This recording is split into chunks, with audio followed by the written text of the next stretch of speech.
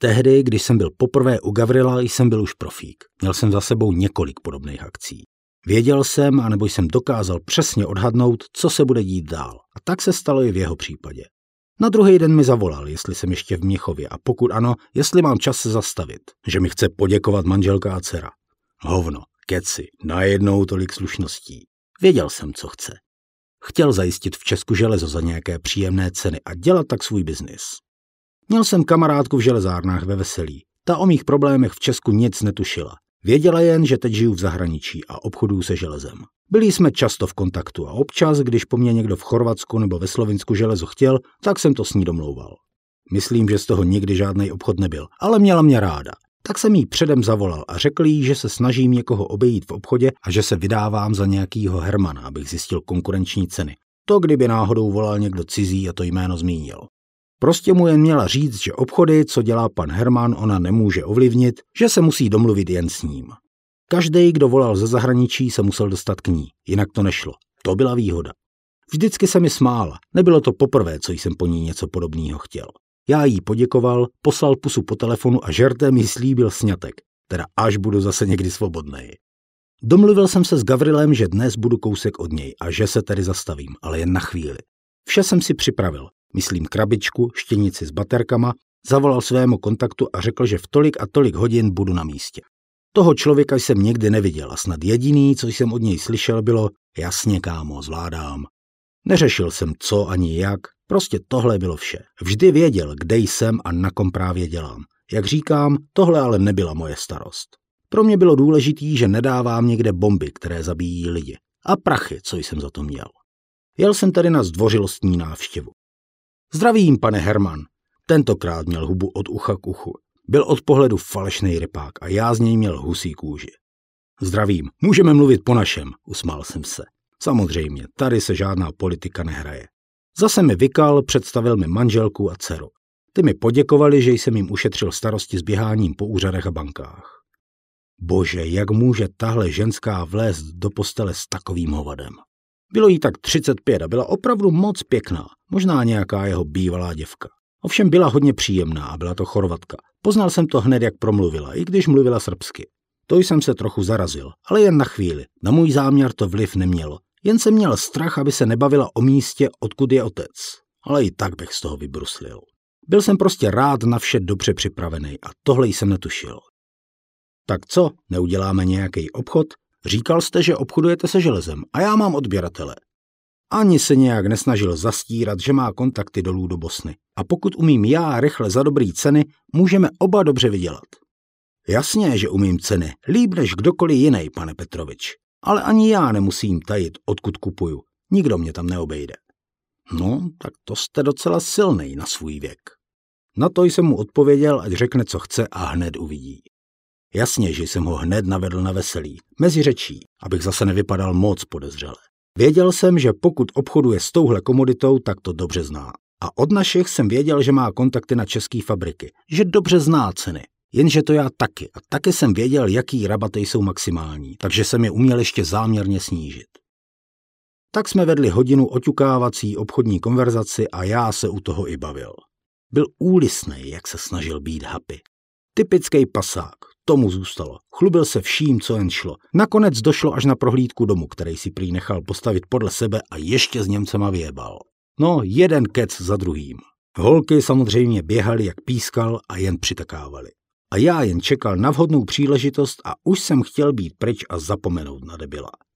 Doma měl všechno ve stylu haly, otevřený a v prostoru, což bylo super, měl jsem jednodušší práci. Nemusel jsem hledat jeho pracovnu a telefon. Kancelář měl všude, prostě paša v paláci a uprostřed toho velká sedačka. Naprosto ideální. Vše jsem měl připraveno. Na chvíli se omluvil, že si musí něco vyřídit. Jak jsem se později dozvěděl, volal do Veselí na zahraniční obchod a ptal se na pana Hermana. Nádhera, byl jsem spokojený. Poprosil jsem, aby mi ukázali, kde mají toaletu, paní domu byla ochotná a zavedla mě tam. Po cestě jsem si vše rychle znovu prohlédl, abych byl v obraze a nestrácel zbytečně čas a nebudil zbytečnou pozornost. Nijak mě nepodezíral, poznal bych to. Tohle jsem opravdu uměl. Získal jsem si ho na první pokus, jak se říká, a on v rozšafném rozmaru nebyl absolutně ve střehu bez pozornosti. Navíc vypil tak 4 velký panáky bourbonu za tu dobu, co jsme spolu seděli. Vešel jsem na toaletu, rychle jsem z kapsy šustákovky vytáhl krabičku a z druhé baterky. Zasunul je a byl připraven. Nezavřel jsem úplně dveře, abych slyšel, jestli někdo jde a abych mohl kouknout, než vylezu. Bylo krásně vidět. Do prdele, to je úchyl. Na obrovské rohové vaně mu stála láhev v podobě nahé ženské a vedle viskovka. To, aby se asi ukájel, když se rozplácne v té velké vaně. Zpět a koukat do švírky. Já měl vše připravený, včetně oboustranné pásky. Nikde někdo a dokonce jsem všechny viděl, jak stojí u terasy a koukají na někoho u cesty. Žádný kamery tady taky nejsou. Vše trvalo pár vteřin a štěnice byla pod sedačkou, až pod konstrukcí. Tak akorát místo na mou ruku. Sedl jsem si zpět, ani si mě hned nevšimli. Kritizovali sousedovo nový auto, jak jsem pochopil. Jediný, co mi vrtalo hlavou, bylo, že všichni 3 mezi sebou v tu chvíli mluvili německy. Možná kvůli dceři, nevím, bylo to divný. Tak jak to uděláme, pane Herman? Koukněte, jedu teď do Slovinska. Tady máte český fax a tam pošlete poptávku. Specifikovat ji přesně umíte, jste odborník. A já zařídím, abyste to za ty ceny dostal napřímo. Mně pak zaplatíte 1,5% provizi. Souhlasíte? Jasně, domluveno. Trochu zvážnil, nevím, možná ho překvapila moje suverenita a drzost. Omlouvám se, ale zdržel jsem se déle, než jsem myslel a mám před sebou dlouhou cestu. A kam jedete do Slovinska? Do Mariboru, odpověděl jsem bez rozmyšlení. Tak šťastnou cestu. Všichni se mile rozloučili a já vyrazil. Tím tady pro mě práce končí, víc mě nezajímá. Teď ať si to užívá, jak chce. Letenku jsem měl, pár panáků skotské taky, čas jít na odbavení už taky nadešel, tak frčím. Byl jsem dost otupělej z těch panáků, potřeboval jsem to. Dokázal jsem tak nahradit prášky proti bolesti. Přesto jsem se cítil mizerně a už zase strašně unaveně a před sebou jsem měl minimálně 2 hodiny letu do Istanbulu. To čekání se nějak protáhlo a já už začínal mít zase velký bolesti. Naštěstí už otevřeli bránu a já mohl do letadla. Koupil jsem si lístek do kuřáku. Dobře jsem udělal. Nakonec jsem v té malé herce v kuřáku seděl sám, oddělený jen závěsem. Do prdele, to bylo snad nejhorší letadlo, se kterým jsem kdy letěl. Vše se třáslo a nešla regulovat teplota, tak jsem ještě mrznul. Když se něco sere, tak se to sere. Přesto jsem dokázal usnout, aspoň na hodinu. Když jsem dělal Gavrila a desítky dalších, tak mě to ještě tak nějak bavilo. Cítil jsem se bezpečně a počáteční obavy rychle zmizely. Byl jsem strašně překvapený, jak je to jednoduchý. Když jsem jednou za čas mluvil s někým od nás a říkal jsem jim přesně tohle, tak se strašně smáli. Říkali, hele mladej, to není vůbec jednoduchý. My to děláme spíš jinak, ale s tebou je to jiný. S tebou to jde samo a neřešíme věci, co jinak řešit musíme. A navíc ty máš něco v sobě, co ty blbečky ještě vyprovokuje a oni pak hned mluví a mluví. A o to jednodušší to pak máme my. No to vidím, jak jednoduchý to teď máte, hoši. Já sedím v letadle do Istanbulu, málem mě zabili a vy jste se na mě vysrali. Udělali jste to, o čem jsem byl přesvědčený, že se nikdy nestane. Když jste mě verbovali, tak jste mi mazali med kolem huby, plní vlastenectví a pěkných řečí o tom, jak jsem já ten nejlepší. Pravda je, že ty prachy byly dost dobrý, ale jestli stáli za tohle, tak s tím si teď, dobitej a zrazenej, zas tak jistý nejsem. Proč se mnou musí pořád někdo vyjebávat? Co teď budu dělat? Moje plány, jak se dostat bezpečně domů, vzali za své. Kurva, nebudu radši na to teď myslet, je mi z toho zle.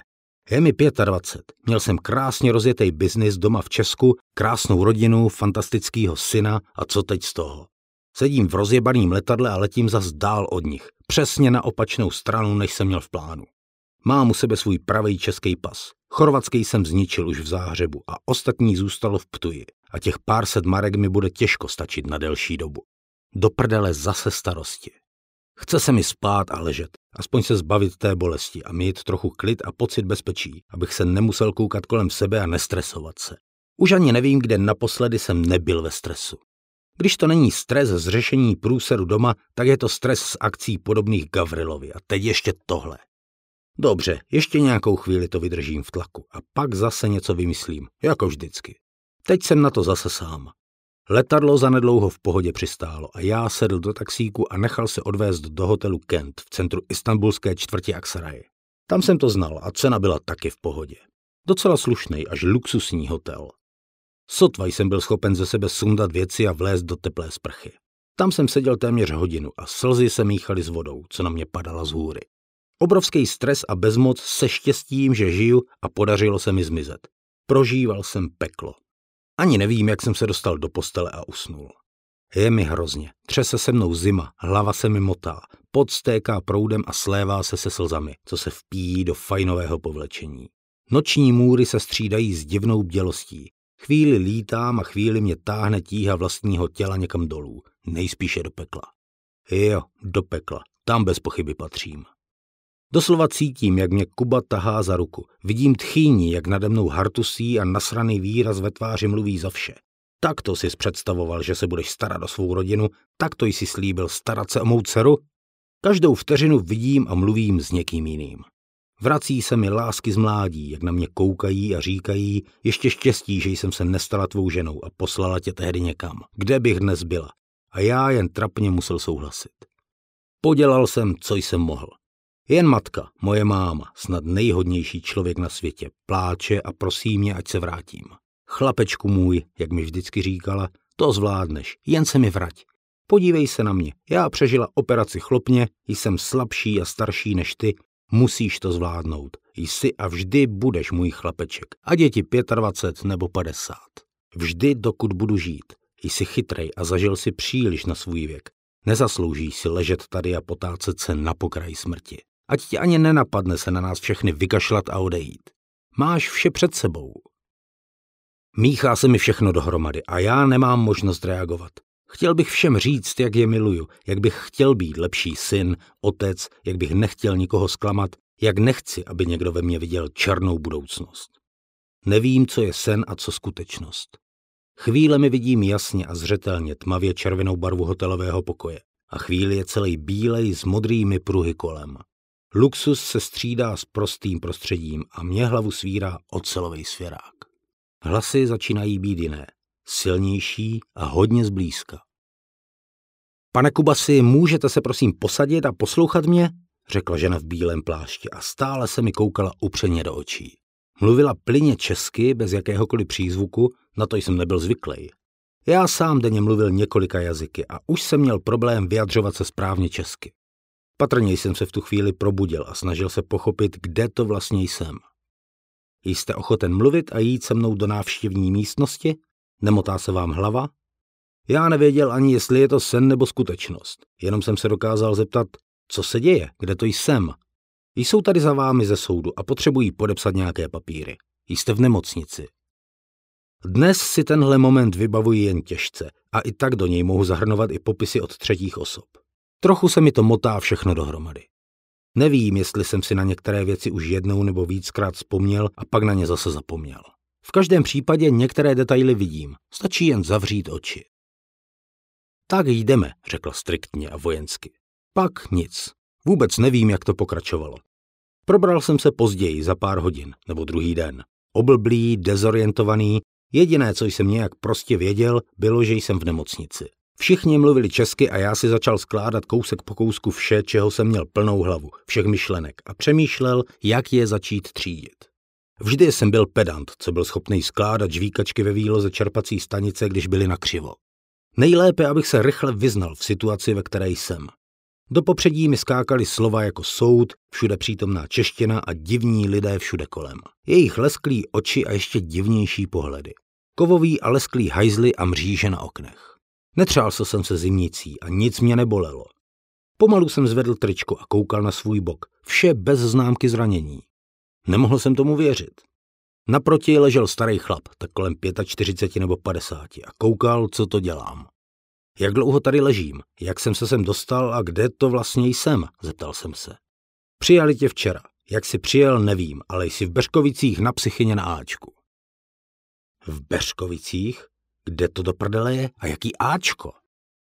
No, v Čechách, odpověděl a koukal jak čerstvě vyoraná myš. Ale že by byl nějak zdrcený mou otázkou, to se zase tak moc nezdálo. Každou přibývající minutou jsem si začal uvědomovat, že tohle je realita, nebo spíše současnost. A má zranění a zimnice byla sice realita, ale nějaká jiná. Ať jsem přemýšlel a snažil se skládat myšlenky, nějak jsem si to nemohl seřadit a připustit. Nemohl jsem uvěřit, jak je to možné. Kam zmizelo těch spoustu let? Který rok teď je? Tak to už byl trochu mimo a dokonce se i posadil. Slezl z postele a přisedl si ke mně. S čím tady jsi? Co se ti stalo? Herák nebo perník? Pro změnu jsem zase koukal já a znovu a důrazněji jsem se zeptal. Jaký je rok? 2017, květen. Pohledem sjel na cedulku na mé posteli, kde bylo napsáno jen P. Kubas 1970. Jsi o 5 let starší než já. Na čem si pro boha ujel? Toxická schizofrenie nebo co? Tak vydrž pár dní a bude dobře, řekl velice jasně a odborně. Já věděl hovno, co je toxická schizofrenie. Já jsem naprosto zdravej a rozhodně nejsem kurva o 5 let starší než ty, dětku, pomyslel jsem si. Do prdele jsem snad v blázinci místo chirurgie? Hovno, už mi z toho hrabe. Mám asi horečku a tohle je noční můra. Nejsem ještě v pohodě. Musím spát a dostat se z toho. Byl jsem si naprosto jistý.